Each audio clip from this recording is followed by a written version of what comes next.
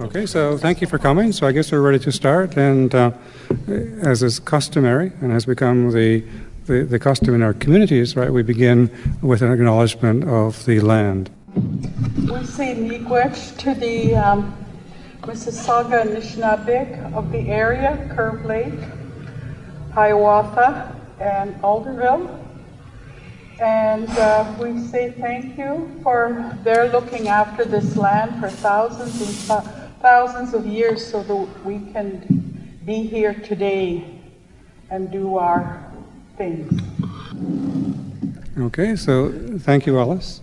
So I want you to welcome you to the Voice of a Nation panel with artists, right? And we're going to at least hear artists' ideas tonight about how we begin to tackle, I guess, what my academic colleagues call the Canada Project, right? And we're going to discuss about the role of artists and art in the role of challenging the national narrative, right? And artists, as all of you are aware, have been provocateurs, they have been challengers, right? They have been tried very hard in order to help us to see things in ways that we don't normally see things. And so in that role, artists are what my anthropologist friends call shamans.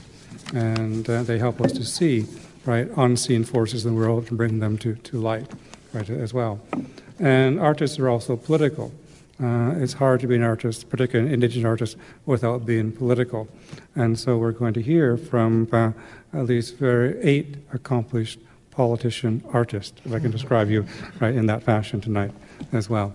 The panel tonight is going to consist of a discussion. We'll try to have as much a discussion as we can with 8 people and a small audience tonight. I know that it's difficult on Tuesday nights in Peterborough to get people out, okay, as well. But I want to thank all of you for coming, okay, tonight as well.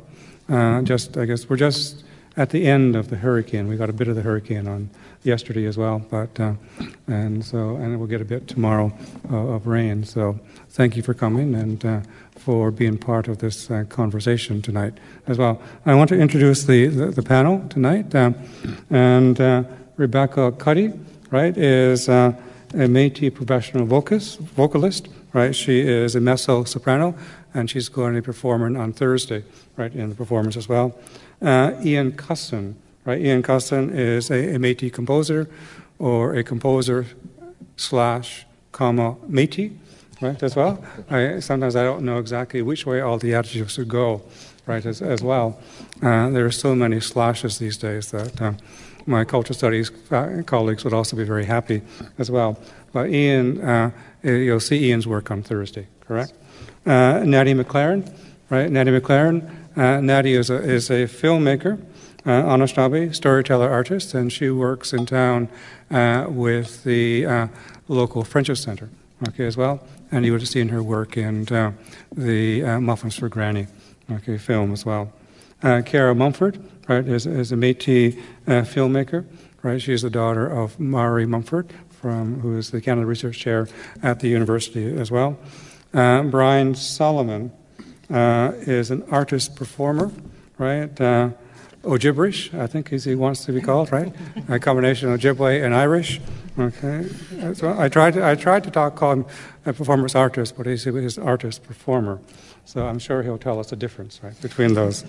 I discovered that as in all disciplines, right? The order of the words is extremely important. And then Alice Williams, right, is a quilt artist, Anishinaabe, from Curve Lake First Nation.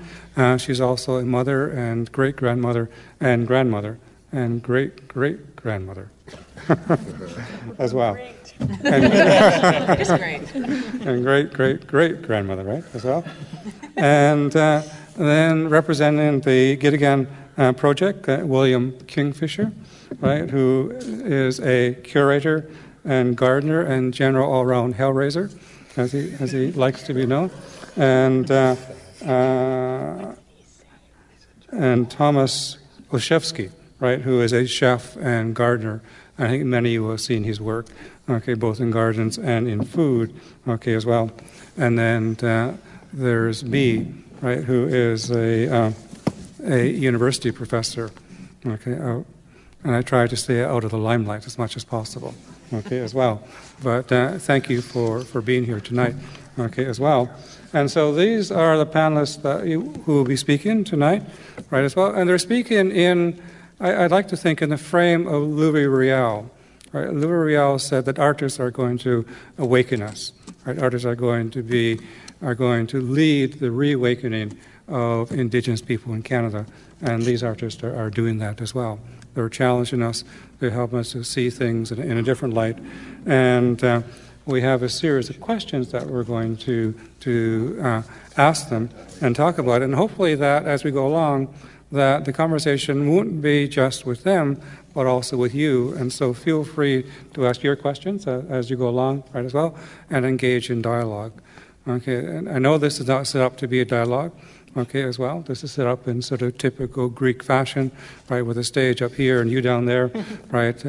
If you come to our theatre at Nozum, you'll see that the distinction between the audience and the performer is unclear at times, okay, as well. So hopefully that the distinction between discussant on stage and discussant in the audience will also be unclear as well. And so feel free to ask your questions as we go forward as well. And our plan is to at least talk probably for about an hour or so, and we'll try to finish somewhere around 9:15. I have an early morning class tomorrow, okay, and I'm a morning person and not a night person, okay, as well. And Robin in the audience also teaches with me, so he may have to take the class, and I'll give him my speaking notes, and he can talk about the origins of Indian policy in 15th century Europe. And all the papal bulls as well. Okay, but so why don't we start, okay, as well? And we have 3 questions that we're going to address, and they all have to do with the role of artists in helping to challenge the Canadian narrative. And all of you, I think, are aware that one of the myths that we live in Canada is that Canada is comprised of 2 founding nations. And that myth, I think, is under some degree of challenge at the present time. And so the question that I want to ask our guest artists is, how do you go about challenging that 2 founding myth narrative that informs so much of what we want to do? And I'm not sure how we want to start. We didn't talk about how we're going to proceed, right, as well. But since we're in Anishinaabe territory, right, we probably should go. We'll imagine this to be a circle, and you can all see the circle in the front of the stage here, okay, as well. So we'll go clockwise, right? And so I think, although, did Anishinaabe have clocks before the arrival of Europeans? Sunrise, right? The way the sun rises as well, okay? So we'll call it sunrise and counter sunrise. Okay, so we'll start with Alice. And there's a microphone in front of you that you can speak in. I should also tell you that this is being recorded, right, and it's going to be available, right, as a podcast, right, as part of Indigenous Arts Month that is occurring. So your words have been recorded for posterity. Can you start with somebody else? Can I start with someone else? Okay. Why don't we go the Iroquois way, or the Haudenosaunee way as well? Okay, and we can start, okay, with Brian. Ani, I am Anishinaabe, though, so, but the Iroquois are good dancers, so I like that.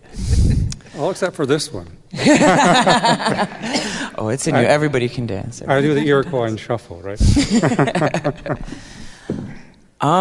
Challenging that narrative.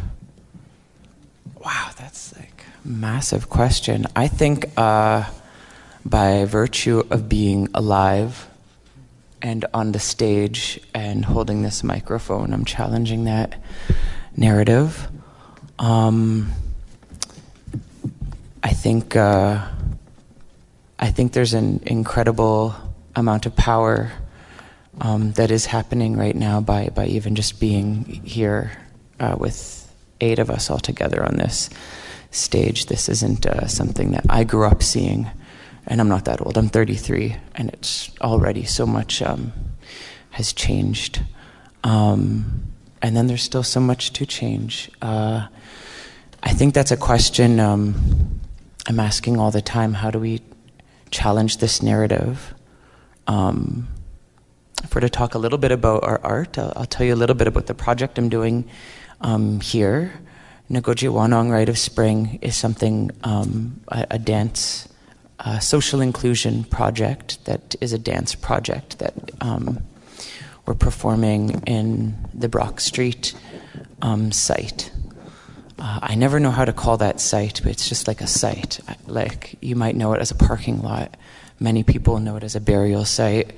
Many people know it as the Freshco, I think, and or the shelter that's there, or the Baptist church that's there, or you get this real good view of the Quaker Oats factory there. And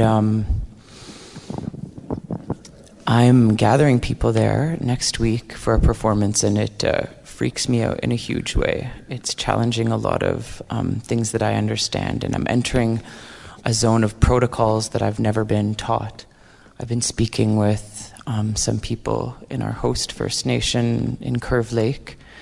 I'm trying to be as respectful of the site as possible. And it's hard to acknowledge the reality of that site and to be very respectful of it, because a lot of things go on that site if you ever hang out there.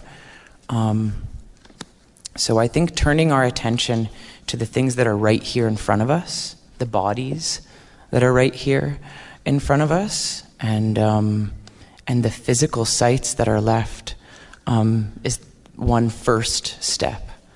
You know, people are saying truth and reconciliation. It's like, let's just start with truth. Let's not. These are big words. And truth is, I'm not an anthropologist, but my understanding is most of the communities in Turtle Island in North America are sites that were communities already. That's why they're livable spaces. That's why they have names already. So that's what I'm trying to do, is just turn our sights on that. That was a good answer. I'm Ian. As you mentioned, I'm a composer, and so I approach maybe some of the same things as many of these artists do from a sound world. And that is, it's a strange place to approach questions of myth and some of the things we're talking about here, because often it doesn't include text. It doesn't include a clear story. And so what I've found in my own arts practice, a lot of what I do is actually set texts to music, creating song. And one of the projects that I've been a part of recently that is being performed here on Thursday night is a setting of some incredible words by a Cree Métis poet, Marilyn Dumont. And these, sort of similar to what you're saying, Brian, these poems, these words really force the truth of what this nation is and some of its less than beautiful parts in front of our eyes. And I encountered these works as a reader, as a student in university, and they struck me. And I guess my opportunity as a composer was to then take these works and rethink them and add a kind of my own dimension to them, my own sort of sound world to them, and then organize them in a way where they could speak new truths in some ways. And so that's sort of the way I'm trying to confront some of these myths, by truth-telling in the best way that I know possible. And often that's finding and celebrating and the words of others that have gone before me. So that's the way I've approached this. Hello, I'm Rebecca. I will be singing Ian's wonderful pieces on Thursday. And just to go back to the question, which you guys have answered beautifully, how do we tackle the myth that that there were other nations, that there are just two nations that founded this land? Obviously, we all know that there were people here before then. That goes without saying. But it's reminding people that we're still here. And through our art, through our many different mediums, we have so many fantastic artists that are exploring their own mediums that they specialize in. But I think one of the truly great things that we can do is work together, come together and bring our different talents together to create something innovative and new and interesting that excites an audience and makes them want to listen to things that are sometimes not easy to listen to. So that's what Ian and I are doing on Thursday. These are very beautiful pieces that he's written stunning music to. Sorry for the texts, but they are very challenging. And I think if you leave there feeling good, then you're doing it wrong. You know. But the fact, as a singer, I rely on our poets, I rely on our composers to bring the pieces that I can then express to the audience and form a connection with people. So I think working together to bring new things and to continue telling our stories, to tell our stories from the past 2 years to, before everybody was here and everything in between is really fantastic. And that's how we combat this myth that some people genuinely believe. We need to work together, not let it pass us by. Thanks. My name is Cara Mumford, and I am a filmmaker. And, I guess the hyphenates I left off were, I say, writer, filmmaker, collaborative artist. So most of my films are collaborative creations. I don't just sit down and write them and then direct them. I write something and then get together with the group I'm making it with, and we go through it and co-create the piece together. And so in terms of this question, the first thing I thought of was a phrase that I've used when I've helped out in my mom's class on the history of Indigenous theatre in Canada. And it's about visioning the future and revisioning the past for me. So the narratives that we get fed in the mainstream are one version, and they usually don't contain our stories. So we're not making these things up. It's just giving you a new vision of that past through a different set of eyes. And I think that's hugely important. And then visioning the future, that there's all sorts of talk by people in other cultures and communities of what the future is going to look like. And there's a huge push right now in Indigenous community for Indigenous futurisms, which is something that I'm exploring myself. And I'm currently editing a project, and I'll be going home and keep working on it, that's going to be screening at the Imaginative Festival. It's set in this territory 150 years from now, where the Michi-Saagiik have regained a large portion of their territory and have become a sovereign nation, and becomes a place where non-Indigenous people want to come and live, but under Indigenous governance this time. So it's changing the narrative going forward. So that, for me, it's those two things, the visioning of the future and the revisioning of the past, is how I like to tackle this myth.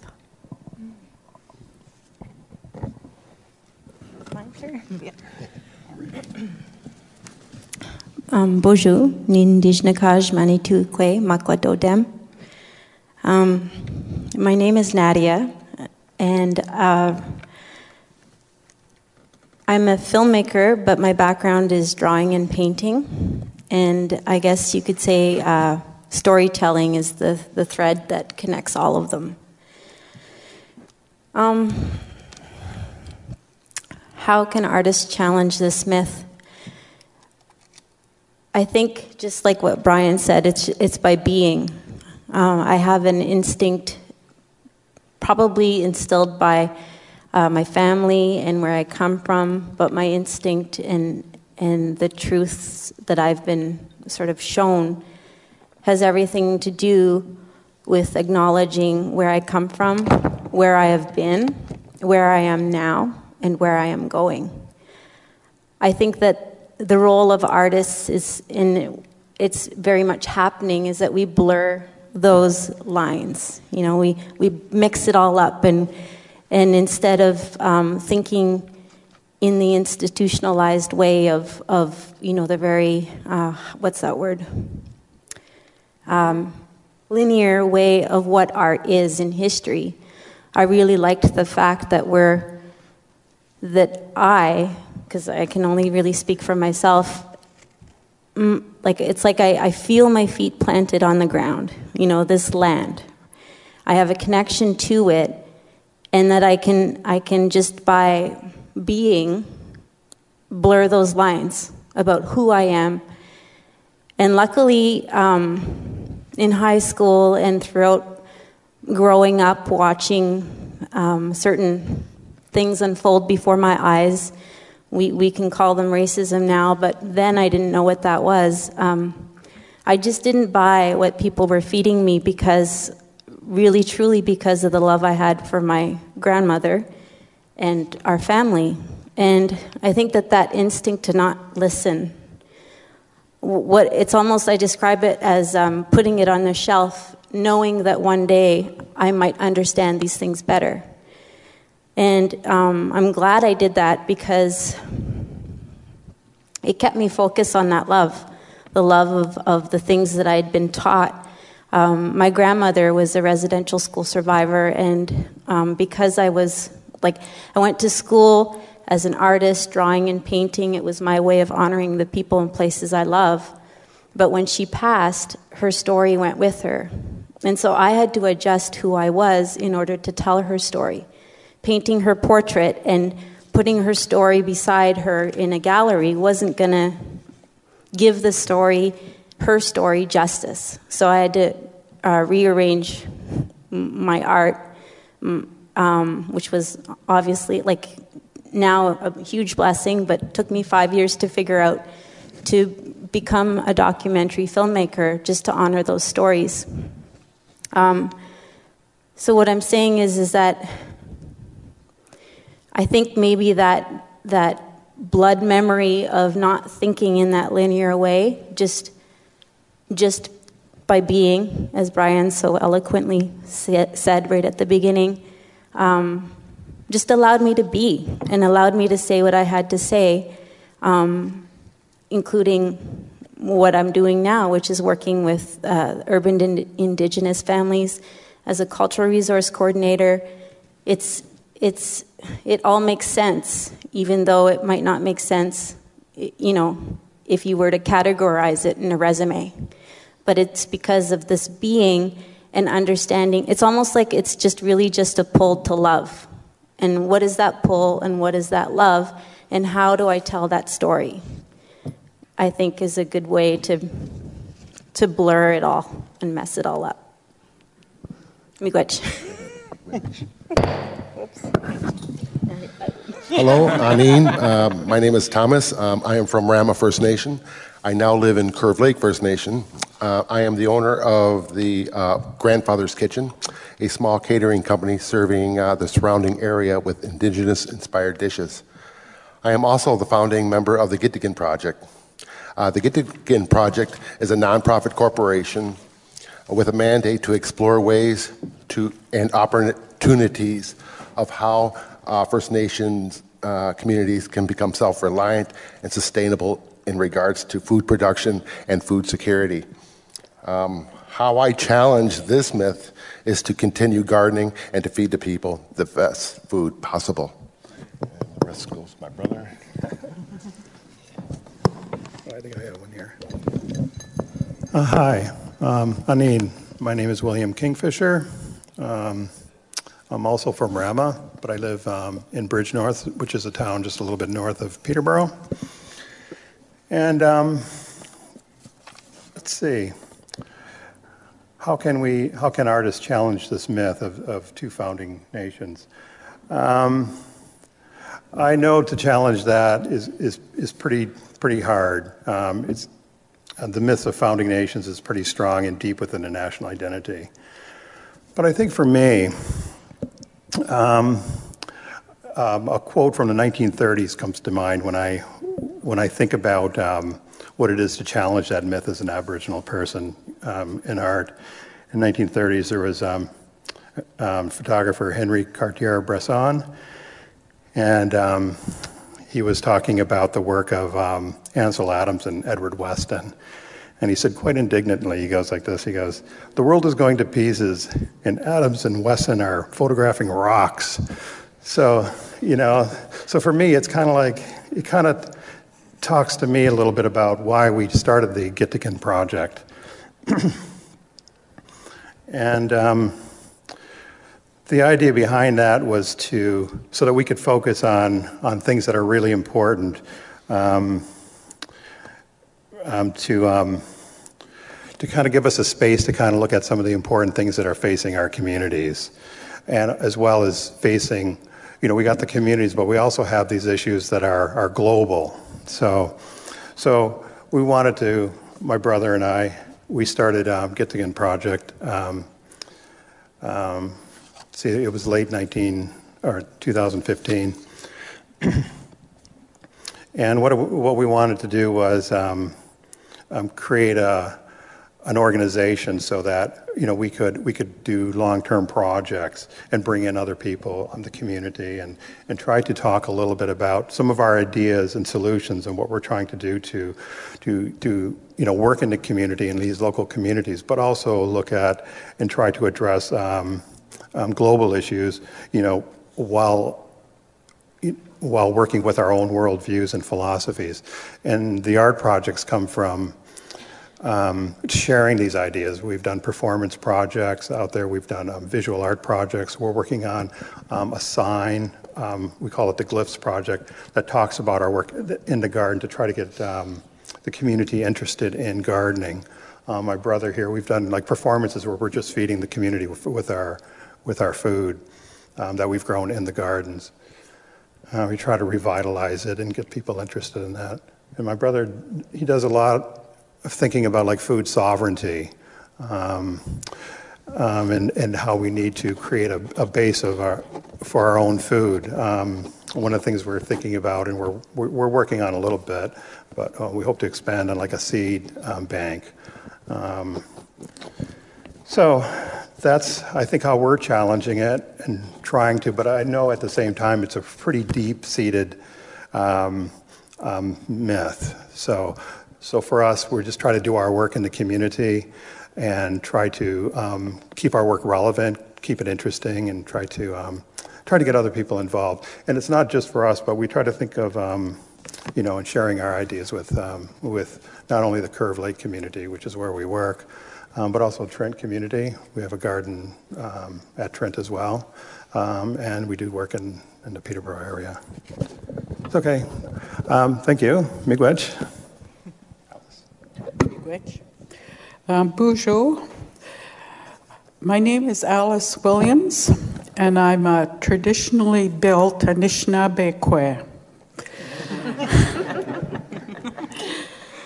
I don't look like my daughters. I come from northwestern Ontario originally, a place called, in our language, Namekusibing, and in English that's Trout Lake. It's pretty rocky over there, so it's very difficult to plant a garden. But I don't have a problem with the state of Canada being founded by two nations. That is foreign to us, and I want to say, well, let them go ahead. And but when I think about the land, country, I think about the country, the land, our land that creation gave to us.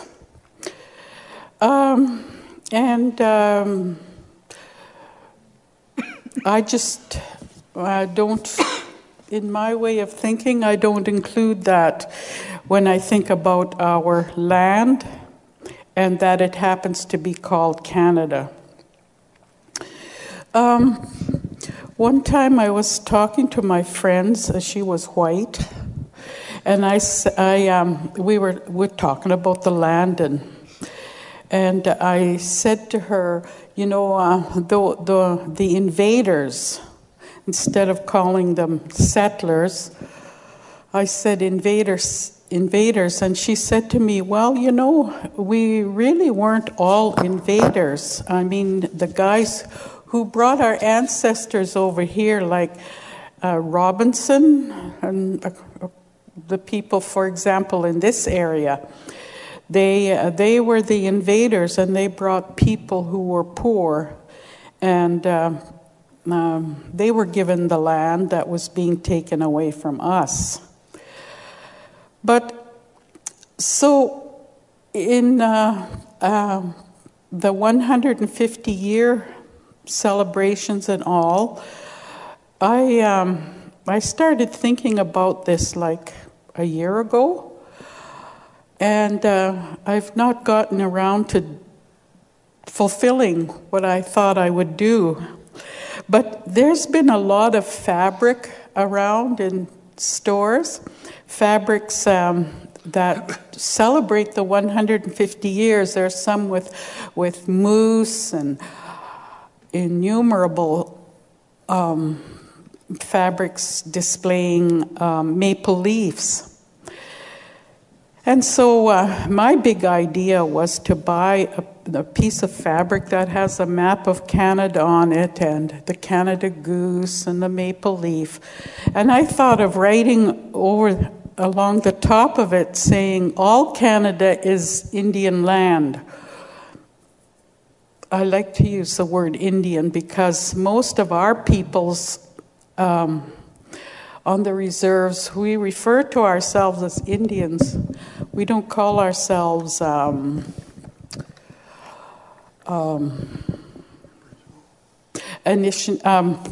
Ojibways or whatever, Aboriginals and Indigenous people. But if we use our own language, we call ourselves Anishinaabeg. We are the people. And so I still have to do that before the year is up, I think. Right, all Canada is native land. That's it. Okay, so thank you. Anyone want to make any other comments at this point? No comments? You're all being very quiet, right? Okay. How about audience? They're also very quiet. They're like students, right? David, I'd like to make a comment. Okay, comment, and then there's one back here. Okay, as well. I just have a little note written here. Like, there is only one history, and that's the history of this land, and it has a story, you know, and I think we can all agree to that. That's it.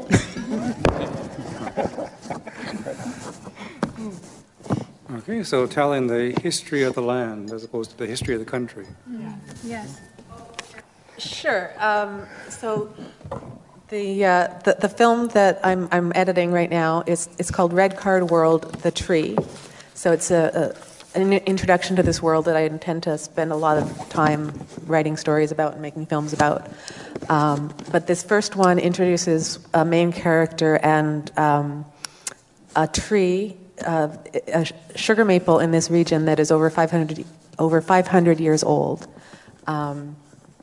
And through working with a couple of different women, Jade Willoughby at first, and then Christine Friday, and Jade, they're both Anishinaabe, but Jade is from Treaty 3, I think, and Christine is from Temagami. And so Jade came up with this concept of because we've been reading a lot about the natural tree communication network through the fungi and all of that. And so Jada was like, oh, what if, as Anishinaabe people, we renewed our natural understanding with the trees, and they let us use their information system. And so it's like, wow, that's really cool. Okay, so that came in. So that was the first sort of tree element there. And then when Christine came on board, she talked about this project that she worked on, the very first piece that she ever choreographed. She's a dancer, and this is her first time doing strictly narrative film as an actress. But her family talks about the trees as being portals to another dimension where the ancestors are. And that in her territory, her mother brought back the tradition of feasting the trees. And so that, again, allowed sort of access back to those portals. So in this future world, it's after what I call the Great Cleansing, and there are pockets of civilization, but the Michi-Saagiig territory is the most established, secure environment. And so it's sort of the moment when a new threat sort of emerges about, which I won't go into, barely touches on in there. But it's just sort of a disruption in this territory that's been established. So it's just an intro into that world. And so it's playing at the Imaginative Festival on Sunday, October 22nd at 12:45 p.m. as part of the From the Fox to the Possum screening. Okay. Okay, so thank you. Any other comments you want to make at this point? As you were talking, I was thinking of George Bush, which is an odd thing to think about, right? George Bush the first, as opposed to George Bush the second, right? And his inaugural speech talked about 1,000 points of light, right, as well. And so the strategy for change, right, in his view, was to create 1,000 points of light. And so you begin to create these sites of incredible imagination and creativity, and that they would eventually then begin to spread and begin to overwhelm, right, as well. And that change would have come as a result of the creating an increase in number of points of light, right, as well. And it reminded me of Willie Ermine's talk about sparkles. So Willie Ermine talked about indigenous health as being based upon sparkles, that we have bodies and that they sparkle, that the inside of ourselves sparkle. And the way that we begin to create life and to create health was to increase the number of sparkles. And so I think that the way that what ours do is increase our sparkles, right, as well. And I like that, okay, as a way of thinking about the work that you're doing. And the more and more sparkles you have, the more and more healthy you are, right? And so you're also creating health and sustainability. And that's what I was thinking about when you're talking, okay, as well. George Bush and Willie Ermine. So both, I guess, philosophers of a different type, right, and artists of a different type as well. We don't often think of presidents as artists, and certainly not this one that we're dealing with, okay, as well. So that's another topic, right, as well. But thank you as well. As you can see, it takes a lot to challenge the national narrative, right, as well. The next question is about your own work, okay, as well. And just for the audience, I see artists as people who can see unseen forces, who can see in the unseen forces of society, social forces, economic, political, spiritual forces in society. And most of us can't see them, so they can sense bigger patterns. They can sense things that often most of us can't begin to sense. And then they begin to try to bring those forces to life, begin to show them to us. And so part of the political role of artists is to bring the forces that they see to the forefront and help us to see them. And so the question is, what forces do you see, right? And it's not I see dead people, right? As the old movie goes, right? As well, looking at the television. Okay, but what are the forces that you begin to see, right? That affect our country, affect our lives, and how do you begin to bring them forward, right? In what you do, okay, every day. And maybe we'll start again, right? With, do you want to start with you, or do you want to want someone else as well? You set the tone last time, so. Sure, I could just open up and let it come out. I'll probably start in the same spot. I'd start with the body. And it's neat that it went to Trout Lake, and you're talking about it being really rocky. It's really rocky where I'm from too. Jibananeng, it's like Lake here, it's a big canoe place. It's the top of the Great Lakes, Lake Huron, going into Superior by Manitoulin, and it's so rocky. It's awesome, it rocks. It's incredible. There's, and talking about sparkliness too, there's rocks there that are silicite. They're quartz crystals mixed with white granite and silica, and when the light hits them right, they glow. They'll blind you. It's like a snow blindness. And one of those two nations, the French named them the La Cloche Mountains, the Cloud Mountains, but they're way more like a just massive sparkling beam out of there. And they charge the water. There's hundreds of lakes there that have been super lucky. They're not, a road only went into the community when my dad was a teenager. I was born 20 years after the road went in, so I'm lucky. I got a little bit of the old ways, and we gardened. Everybody gardened. Now nobody does, but when I was a kid, people were still doing that. And that, like, trapline wasn't in place still, but we were still doing that. And I didn't understand the difference between, because there was no cable, so we had like a rickety antenna. We watched like 3 channels that I hated. Now I'm like, whew, I'm very lucky actually that that's all there was, because I didn't know, nobody knew the difference between what was traditional and what was this contemporary world that's left from these 2 founding nations. And it's only when I left out of there, I went to Sudbury, and then I came to Toronto to study art, that I started to go back in my mind, and I was like, whoa, what were we doing there? That was incredible. And it was with our bodies. And I look at it now and I go, wow, like what, like my father or other people, my Papa Wabus and other people, like what they have in one body, the knowledge they have in one body. I'll be talking with friends and they'll think I'm really smart and I know a lot about the bush. And I do, with a lot of pride, know quite a bit about the bush. I grew up in it and I'm very self-sufficient in it. But compared to the old women and old men from where I'm from, it's like, my God, that's like, it's worth 20 doctorates, what one of those people has.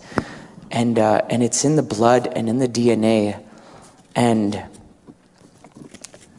I'm starting to not see a difference between, or the difference is starting to become less for me between our physical bodies, you know, my human Anishinaabe, with the land.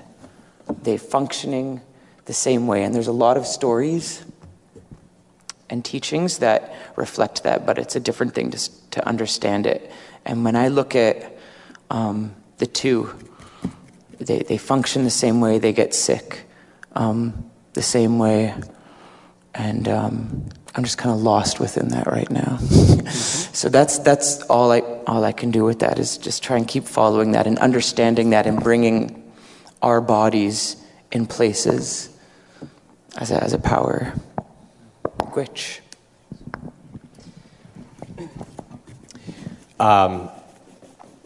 So as a composer, one of the things I love, and just as a person, one of the things I love, it's a very European form, long history, is opera. And it's a weird thing to love in 2017 as a younger person.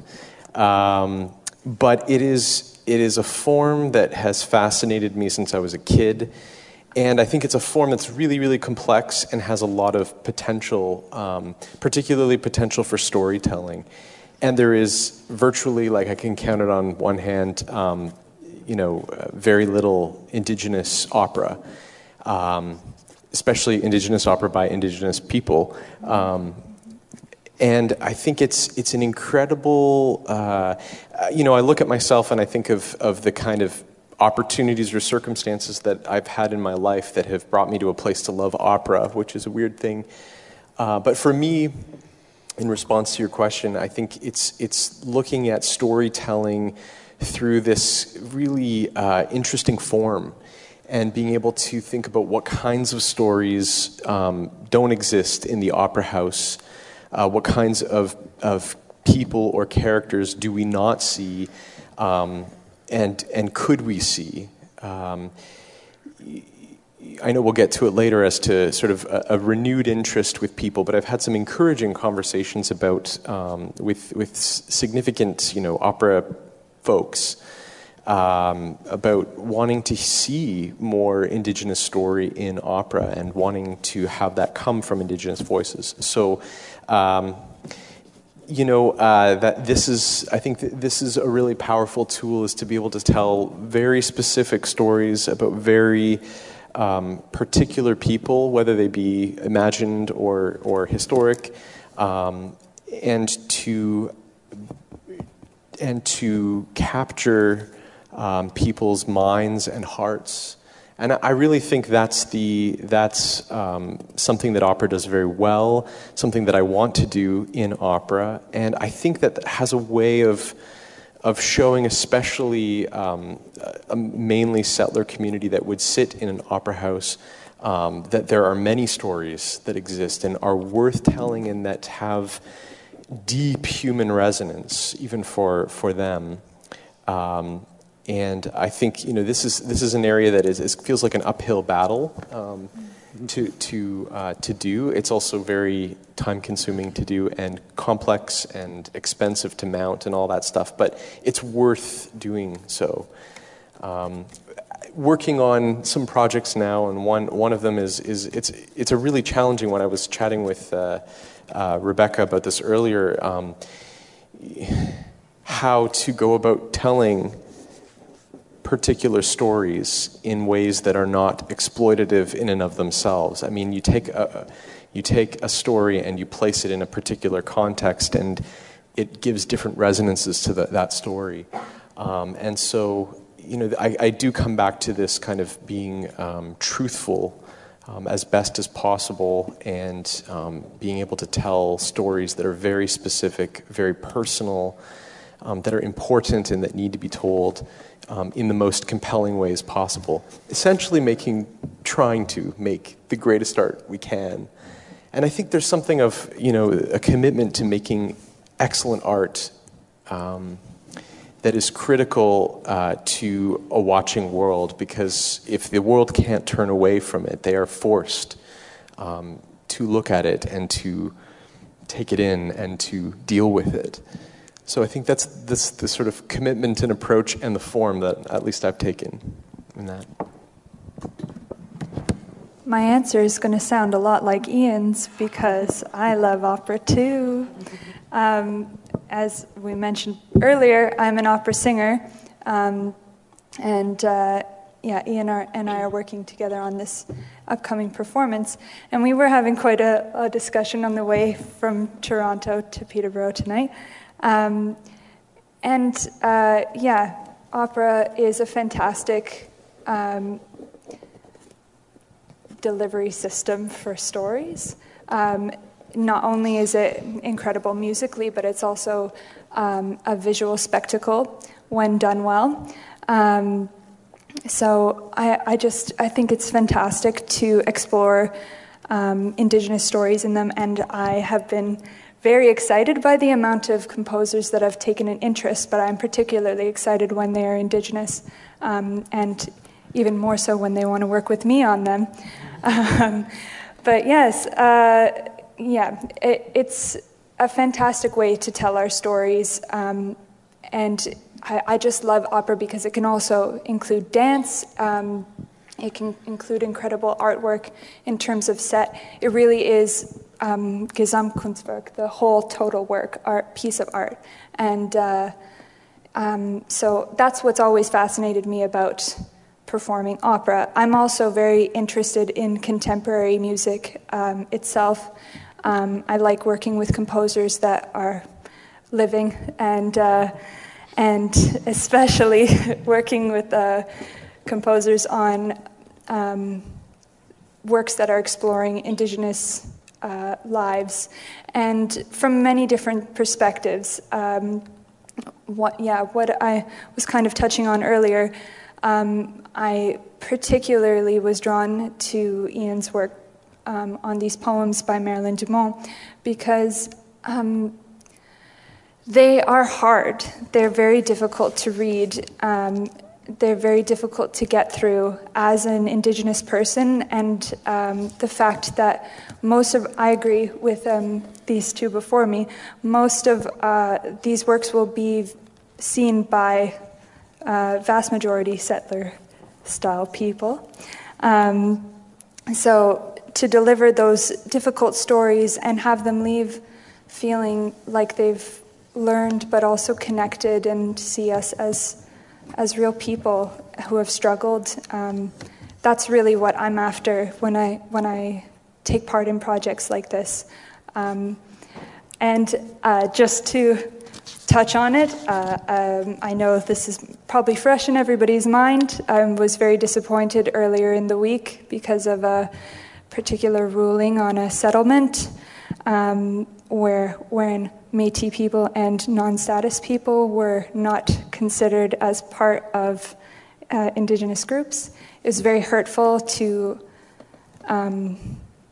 once again have the realization, that in the place that we live, we're not considered deserving of certain things. It's a very difficult thing to continue to have shown to you, especially when I didn't grow up realizing I was any different until one day I did, and now I'll never stop realizing. So that's why this art is really important to me, just to show everybody we're people, we're here, and we're not going anywhere. Thank you. Miigwech. Excuse me. So I'm just going back at the question about the sensing forces that most of us can't see. And so when I read that initially, what I thought of right off the bat was the threads of connection that are so important for me and that inform pretty much all of my films, and that's the connection between women, the land, and being Indigenous, and that all of those things are completely enmeshed with each other for me. And I wouldn't be able to talk about one without the other, any of the others. So that's what I'm always working with, is balancing those connections, and sometimes I'm more focused on one than the other, but they're all always there, the three of them together. And the other thing for me is with my filmmaking, I really like to sort of, I don't know if the right word is elevate it, but sort of like bring it out of the here and now. And so a lot of my films have been dance films in the past, because that's been a way that, to me, really takes you out of the here and now, out of the mundane daily life. And also, now that I'm embarking with this Futurisms project, science fiction. So I know that they seem like two wildly different things, but for me, they both serve the same purpose in terms of letting me tell a story that I wouldn't be able to tell if I just stuck to physical ways of being in this world without spirit, without movement, without. I guess I'm just sort of trying to bring back my thoughts here. Gerald Visner talks about, and I don't have the quotes with me, but motion as sovereignty. And so for me, I look at dance as being that, so that, and I think it's a very good metaphor when you think of the restrictions placed on Indigenous dance that were only lifted in the 50s, I think. So that really, when I read these quotes by Visner, I was like, that's like a metaphor, but it's also like really literal, that Indigenous dance is a form of sovereignty, individual sovereignty and collective sovereignty. And I think that for me now that I'm visioning towards the future, I'm also looking at those notions of sovereignty there. And so it all, again, though, comes back to the land and that Indigenous connection with the land. And for me, as an Indigenous woman, how I relate to the land. So I guess those are the connections, forces that I'm working with. You're a hard act to follow.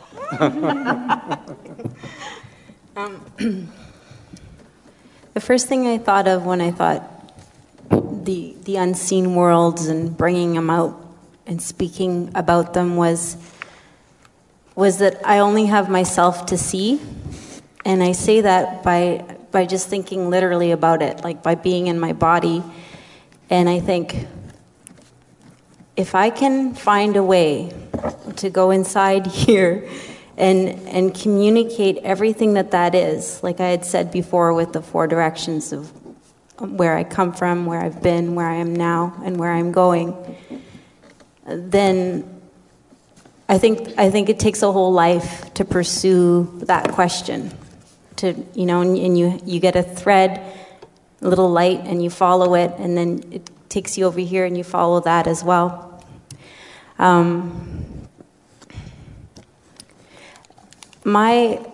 At the moment, so my background is drawing and painting. I made a film to honor my grandmother, and right now I'm finishing a graphic novel project called Evergood, and that's something she always said. She would always say to people, "Oh, Evergood, my girl," or "Evergood, my boy." And I often think about what Evergood is. What did she mean by that? First of all, I'm really aware of the luxury that I have in speaking. When I first, I come from Sulakot, which is 4 hours north of Thunder Bay, and when I first came to the city to be an artist, to study art, I had the luxury of having a road out of my community in order to fulfill my dreams. And if I fell on hard times, I had the luxury of being able to go home and have a soft place to land, which I went home a lot.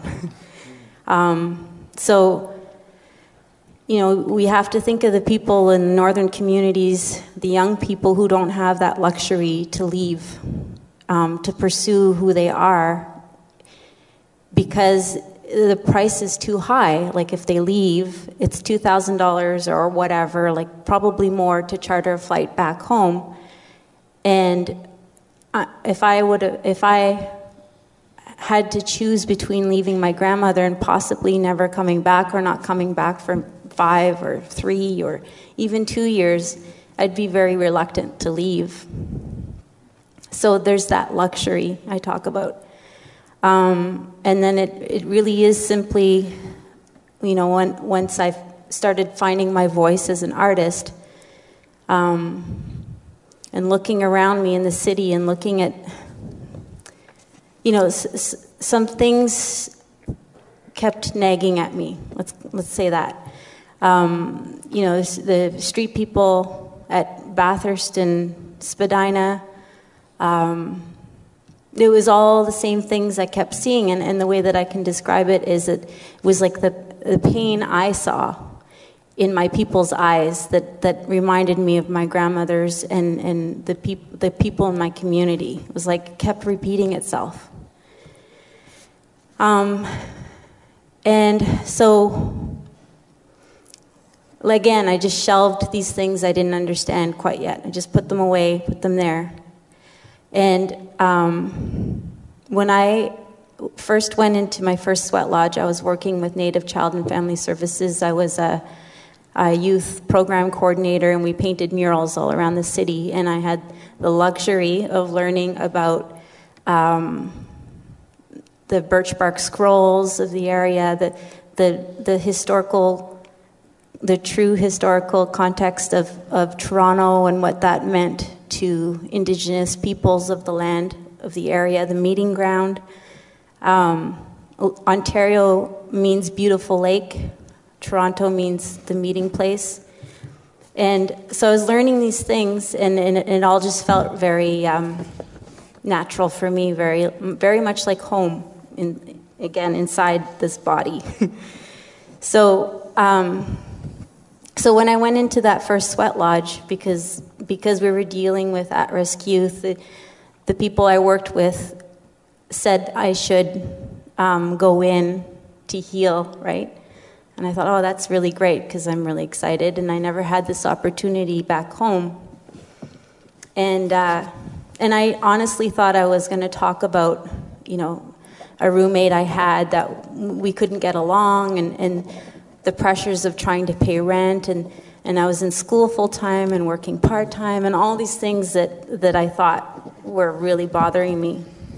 And the first thing I said when it was my turn to speak was, I want to wipe my granny's tears. And that was an unseen force inside. When we talk about blood memory, we don't even know. Like, I think artists find a way, all artists, not just Indigenous, find a way to communicate that thing that stirs inside them. And you can't help it, you can't escape it. You just can't. So when I think of Evergood and I think of what my granny used to always say, I also think of how my whole life I was told, we lost our culture, or we're losing this, or, how Native are you, or how white are you? Like, it was all very confusing. But again, my grandfather and grandmother came together because of love. So I had that luxury of just brushing it all off. And if I didn't feel like explaining myself, I would tell people we were Italian, because that fit too, but because again, I just had to find the words, and so I thought, how could I be less than anything? How could I have lost anything if my grandmother survived residential school and brought the community together to feed them, just like what Thomas and William are doing? How that is not, I just don't buy it. And so with my current project, Evergood, I realized that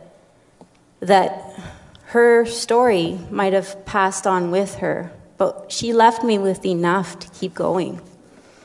She left me with the essentials of who I am and who she was and who our ancestors are, that can be best described as the Evergood, and so my responsibility is to acknowledge the luxury of speaking, first of all, and I'm talking in the context of the world too. We live in a world where not many societies accept women's voices, or who are just so busy surviving through wars and famine that to think of talking about art, is crazy, right? So I'm very thankful for that. So the unseen worlds, it's everything they spoke of. And it's just really truly going back to, I only have myself to see, If I can be really truthful and trust that truth is enough and voice it, then I think I could find the other little light to chase after that. Miigwech.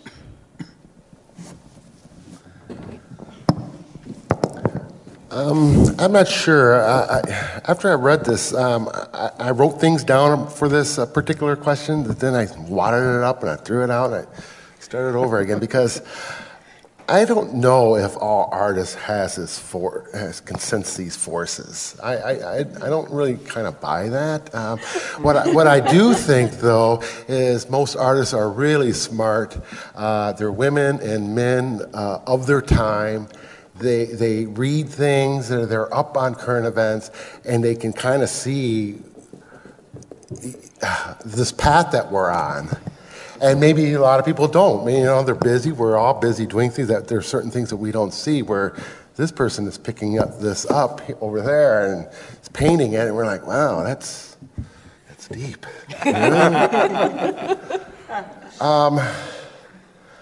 Maybe Norval Morrisall, he was a shaman.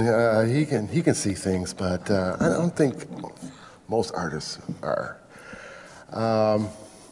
But for me, what forces do I see? I live in a world of food. I live on a res, and every day when I'm on that res, I see the damage that's been done, and I see so many things that has been done to these people, and everything from sexual, just from the residential schools to everything. What can I do, and what do I see in the future? Well, one of the things I see is just food, and this is not just an Anishinaabe problem. I think this is a world problem. When capitalism went to like India, Pakistan, Brazil, China. I mean, we're not talking about just a couple of million people getting into the system. We're talking billions. And how is this possible to keep up with this? Especially with this system of monocropping that is just ruining huge swaths of land on this earth. It's going to come to a head. And so my concern is, well, of course it's everyone, but my main concern is with the Anishinaabe people. And what can I do to maybe alleviate some of this, So the Gitkin Project and what we're doing in Curve Lake is trying to build a system, a sustainable system, and I call it food security. And I think that all of us, all through around Peterborough, I think we should be paying more attention to that part. I mean, we have a lot of the women doing the water walks and bringing that to our attention, but I think food's next in line, really. Thank you.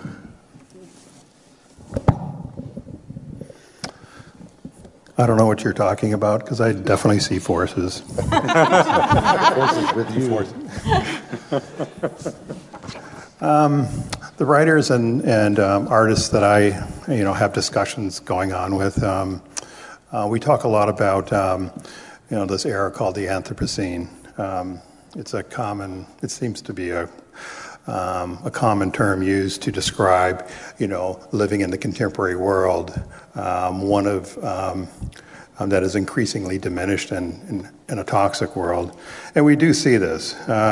It's no secret that this era, that the human impact on the earth has become so forceful that we are seeing shifting seas, huge changes in climate, and a disappearance of numerous species, as well as placing humanity on the brink of extinction. But so my discussions tend to talk about these global issues that are large, but we also see them in the local. In our local, like in the garden, we see that. Like this year, how much rain did we have? And the year before that, what kind of drought did we have? It was like, okay, and you see that in the in how things are growing. But as a curator and as an artist, I think of the artist as an art practice, and so I also see it as a curatorial space. So what we're trying to do in that space is we try to create a space of commonality, so that So, in the garden project, people can come and work in the garden and be part of that. But there's also the art practice where I bring in artists who can talk about the different ways of being, or different things that the garden teaches you as you're working in it. The garden can act as that space, and it can act as a curatorial space. It can bring people together and share ideas, and can respond to thinking about the different issues that arise when creating the garden and the different things that are affecting us in the larger world. What I would like to see to happen is that our experiences as Anishinaabe people, our traditional knowledge, and our ways of being are seen as important today, and maybe can offer some sort of ideas when taking on these larger problems. Which.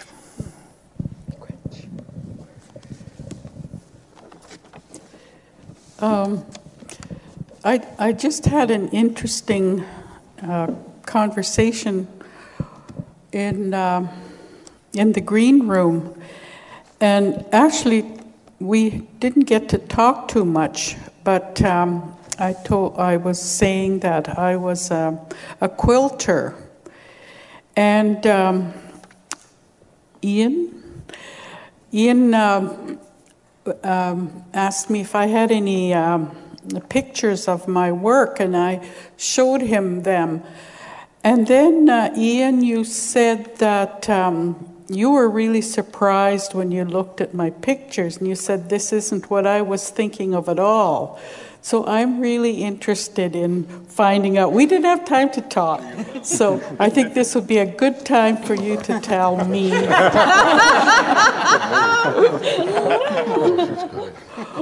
Really? Yeah, I'm not kidding. I wish we could show them because they're so beautiful. Your work was fascinating. I guess when I see quilt work, I imagine particular patterns, and I've learned some of the names of some patterns that people make. Log cabin. Dresden plate. There you go. 9 patterns. Broken plates. Yeah, all these things. So maybe I expected that, and there was something very non-geometric at times. There were softer edges. There were loons and birds and trees, and it was quite incredible. And I guess I've not seen that work before, and then I thought, where do I get one of these? And then I thought I probably can't afford one of these, but then, well, that's what I thought. Oh, thank you for that.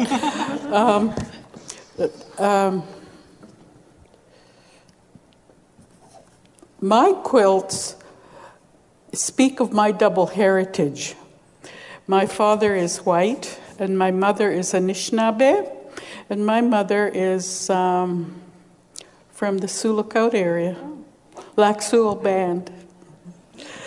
And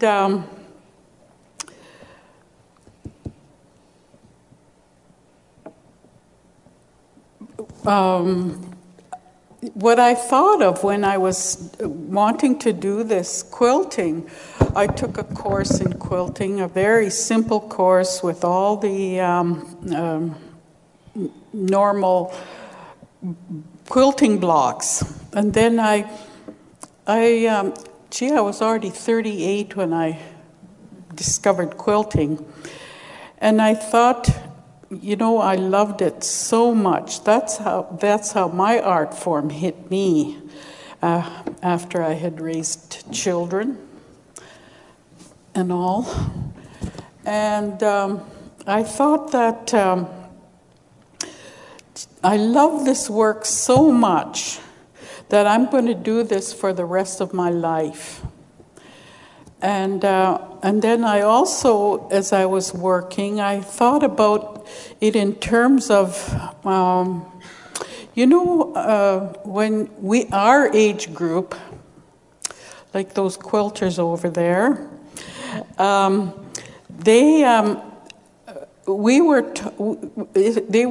school was heavy into, your name, your grade, and what are your hobbies. So we're supposed to put something down for our hobbies. And I guess quilting is supposed to be a hobby after you do your housework or you go to work, whatever it is, then you can quilt. And but I thought in my mind, you know what? I'm going to try and change this around. Housework and all that stuff that goes along with it is going to be my hobby, and my work is going to be my quilting. And I guess that's how come I churned out so many of them. I'm not as productive as I used to be. So my quilts, like I said, represent my double heritage. And it was a very prescribed way how I dreamed up about doing it. And I said to myself, well, all of us are individuals. And what makes me who I am? And I really thought about that, and I said, I have certain experiences because my dad is white and my mother is Indian. I could have never had that experience. And I thought even in our family, with my siblings, we grew up very differently from our real Anishinaabe aunties and uncles and cousins. And so I thought, I want people to know that a Anishinaabe woman made this quilt. And I thought about it, and I thought, well, in the center of my quilts, I'm going to put Anishinaabe things. And I thought first of the land and the people and the animals, the birds, the plants. And I thought, that's going to be in the center. I am Anishinaabe. I want to put those things in the center of my quilts. And also that these things from the land, I want to put them in the center of our quilts because they are of the land just like we are. And then I thought I will put the conventional quilt blocks around the center picture because I also loved making those blocks. You'd think there was nothing to it, but they're interesting to make, aren't they? And so I loved making those conventional quilt blocks, and I changed them once in a while. But people like the pictures in the middle, and yet deep in my heart, I love doing those quilt blocks. So people admire my center while I admire the frame or the decoration around the main picture. And so I don't know if I'm seeing the unseen or bringing vision to reality. That's just the way I do it. Okay. So thank you. Right, you're all very keen observers of the social, right? And all keen observers of the forces around you. So that's excellent. So we're going to move on to the last question. I'm going to change it just a bit, okay, as well. In that, we're going to make a bit of a, I was going to say word poem, but all words are poems, aren't they? Right here. Not all poems are words, though. But and so what will the question is? We're in an unprecedented period in Canadian history with an incredible amount of attention being paid to Indigenous issues through the lens of reconciliation. The challenge is, how do you ensure that this is long-lasting and that it's not just a flavor of the day? Right? Because we live in an environment in which we all want the new. Modernity requires us to pay attention to the new. and desire the new. And so what I'm going to ask you is to come up with one word that describes how you would keep the attention of Canadians on reconciliation over the long term. And so while you're thinking about that, right, we'll give you a couple minutes to think, okay, as well. Okay, it's just like it's like a test, right? So you got to come up with one word, right, as well. And while you're thinking, all of these people, all of these artists have demonstrated imagination and the power of imagination. Right? I went to see in 1998 The Spirit Sings, the curated exhibition of Indigenous artifacts that was prepared for the Glenbow Museum. And what struck me was that all of that work was the power of imagination. And I began to see colonization as destroying, taking away our imagination, and as being forcing us to think of ourselves in a particular fashion. And so I saw all of those artists who created all of those pieces as anti-colonial activists who began to bring back the imagination. And so I theorized that recreating imagination, active modern imagination, is one of the primary acts of decolonizing, because it gives us the ability to imagine ourselves differently. Our imaginations come back, and that's what all of these artists have done, is they've brought our imagination back, and they are acting, right, to decolonize Canada and to challenge that national narrative, because that narrative doesn't allow us to imagine ourselves in Canada as contributing people. It forces, the narrative tells us to see Canada and ourselves in a different fashion.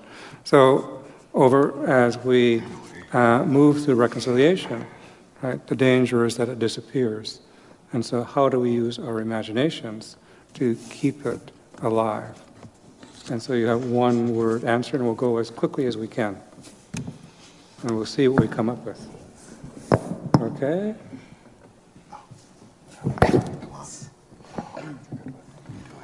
Create. Tenacity. Generous.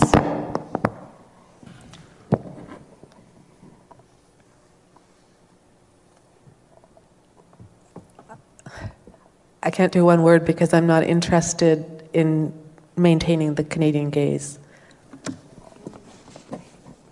Indifference. Nourishing. Gratitude. Educating. Okay, and there you have it. And thank you very much. Okay.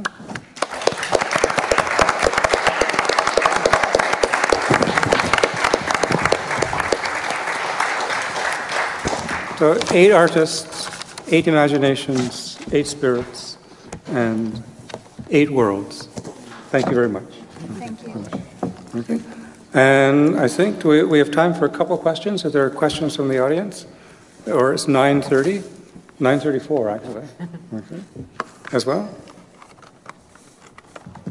They're all quiet, or they've gone to sleep? Just like students in my lectures, right?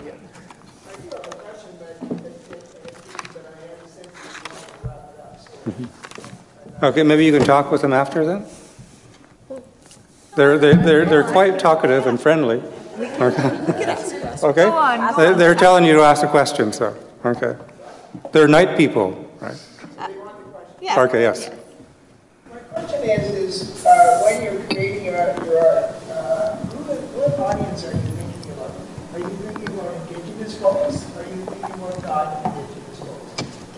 Or can you come up with a project that speaks to both? Because David's questions tonight all kind of implied that as artists, you would be out there kind of plotting and poking and doing some of those things. So both Indigenous folks and non-Indigenous folks, or both? That's the question. The funding, this is just me speaking, the funding models really have you looking at audience quite a bit. It gets me looking at audience. I spoke to these folks in the green room about that. You spoke about it in opera. Sometimes these forms, you don't know who's going to buy your quilts. Sometimes you don't know who's going to be eating your food. But I endeavor to make what I do for my ancestors and for children. Briefly, I mean, both, absolutely, with the keen awareness that there is a predominant group that will be in the room, but like you said, children. I do also make my work for my own children and the children to say this is a place to have a voice. So looking to see the next generation of Indigenous artists, but also non-Indigenous artists, absolutely. I sing these works to educate anybody who will listen. I'm just happy to share these stories with people who are willing to learn. And when other people feel the same way, I get to learn, and it's very special to me. I just always remember when I'm doing performances like this that I unfortunately didn't get to grow up knowing people like me until much later in my life. So I'm very thankful for people who speak Indigenous stories and share them with everybody who will listen and try and teach.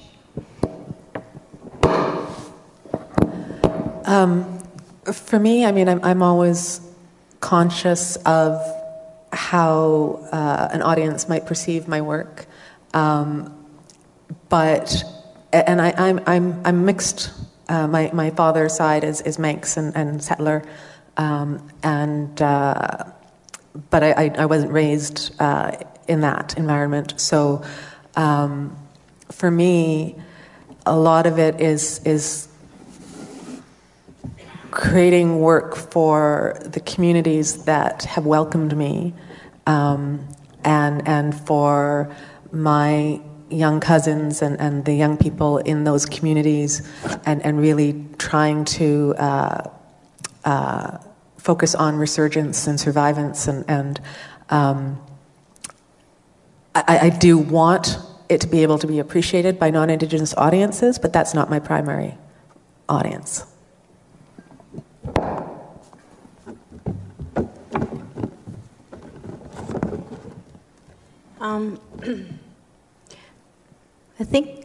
I don't think that my responsibility is to.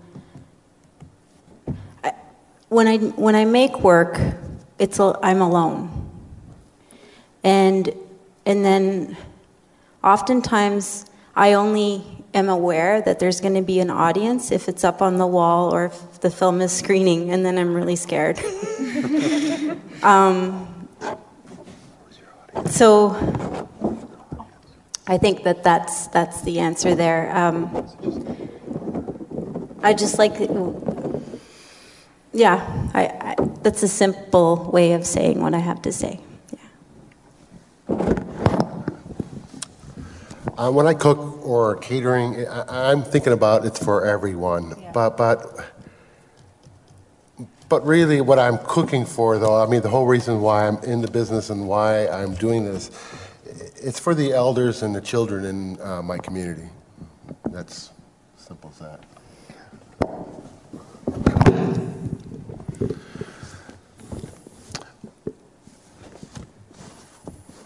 Whenever I've done work, I've been involved in a lot of projects in the community here in Peterborough, as well as in Curve Lake. I'm really conscious as a curator not to set up borders. I don't really like that. So my work, I try to have it be accessible to everyone. That being said, I also like I really enjoy like exploring our indigenous knowledge. It's, you know, art allows me to do that. And I like to celebrate that part. But while doing that, I also like to share it, you know, so the projects that I'm working on, I like to share the knowledge and a lot of the insights. They're like a lot of the, in the old language, a lot of the concepts are really, really interesting, and they are relevant for, there's a lot of perspectives in those ideas on understanding the world today. So I try to share that. And so for me, it's about sharing and being inclusive.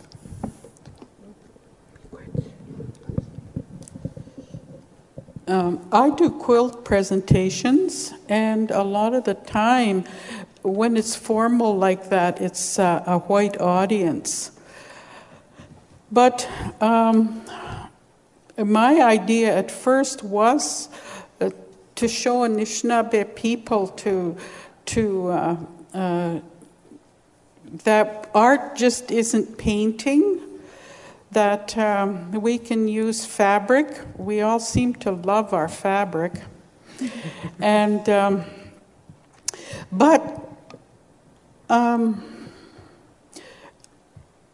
what I tried to do, and what I have done, is talk about the differences in the culture, in say, a culture of the invaders and the culture of Anishinaabe. And for example, one of the things I talk about, because I use the word Anishinaabe in my presentations, I will talk about, say, how in English the three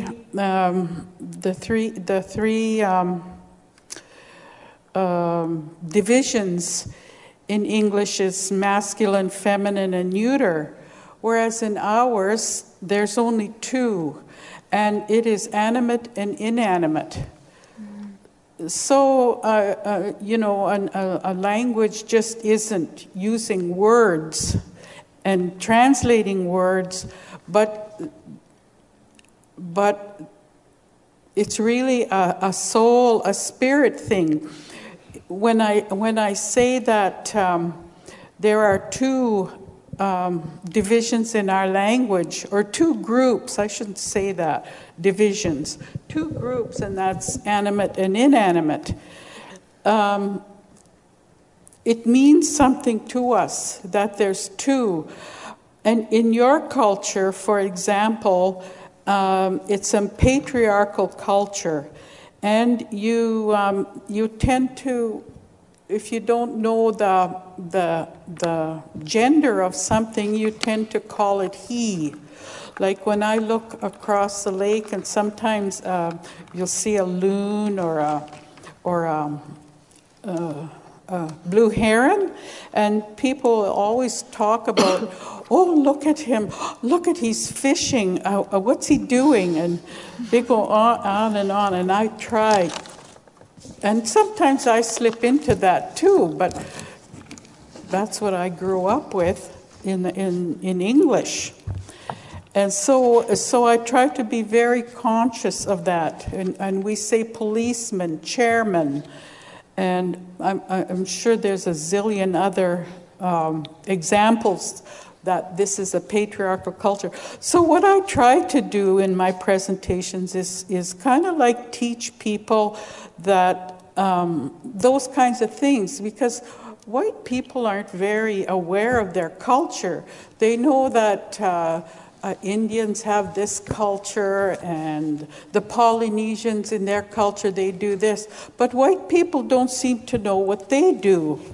And that's another thing is, when I say that, I mean, I think of the word culture. You know, you go through university or whatever, high school, And, they say, in the Indian culture they do this, and in the Arab culture they do this.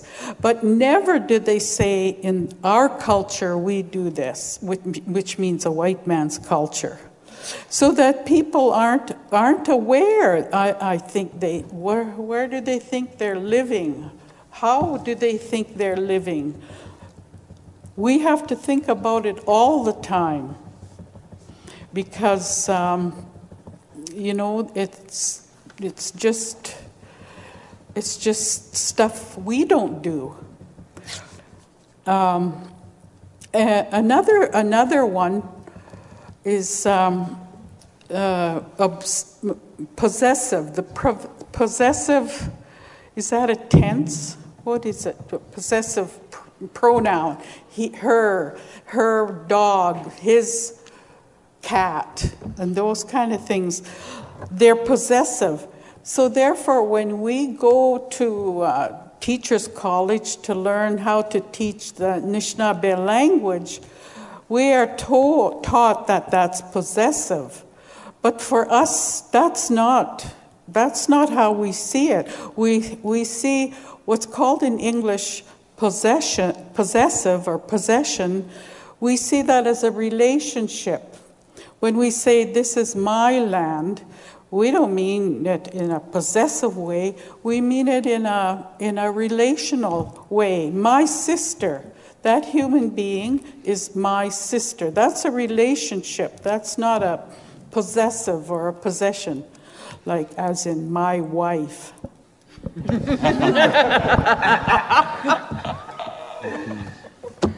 Okay, so thank you very much. Okay, and I think we're finished, so thank you very much to the panel, okay, as well. Very good.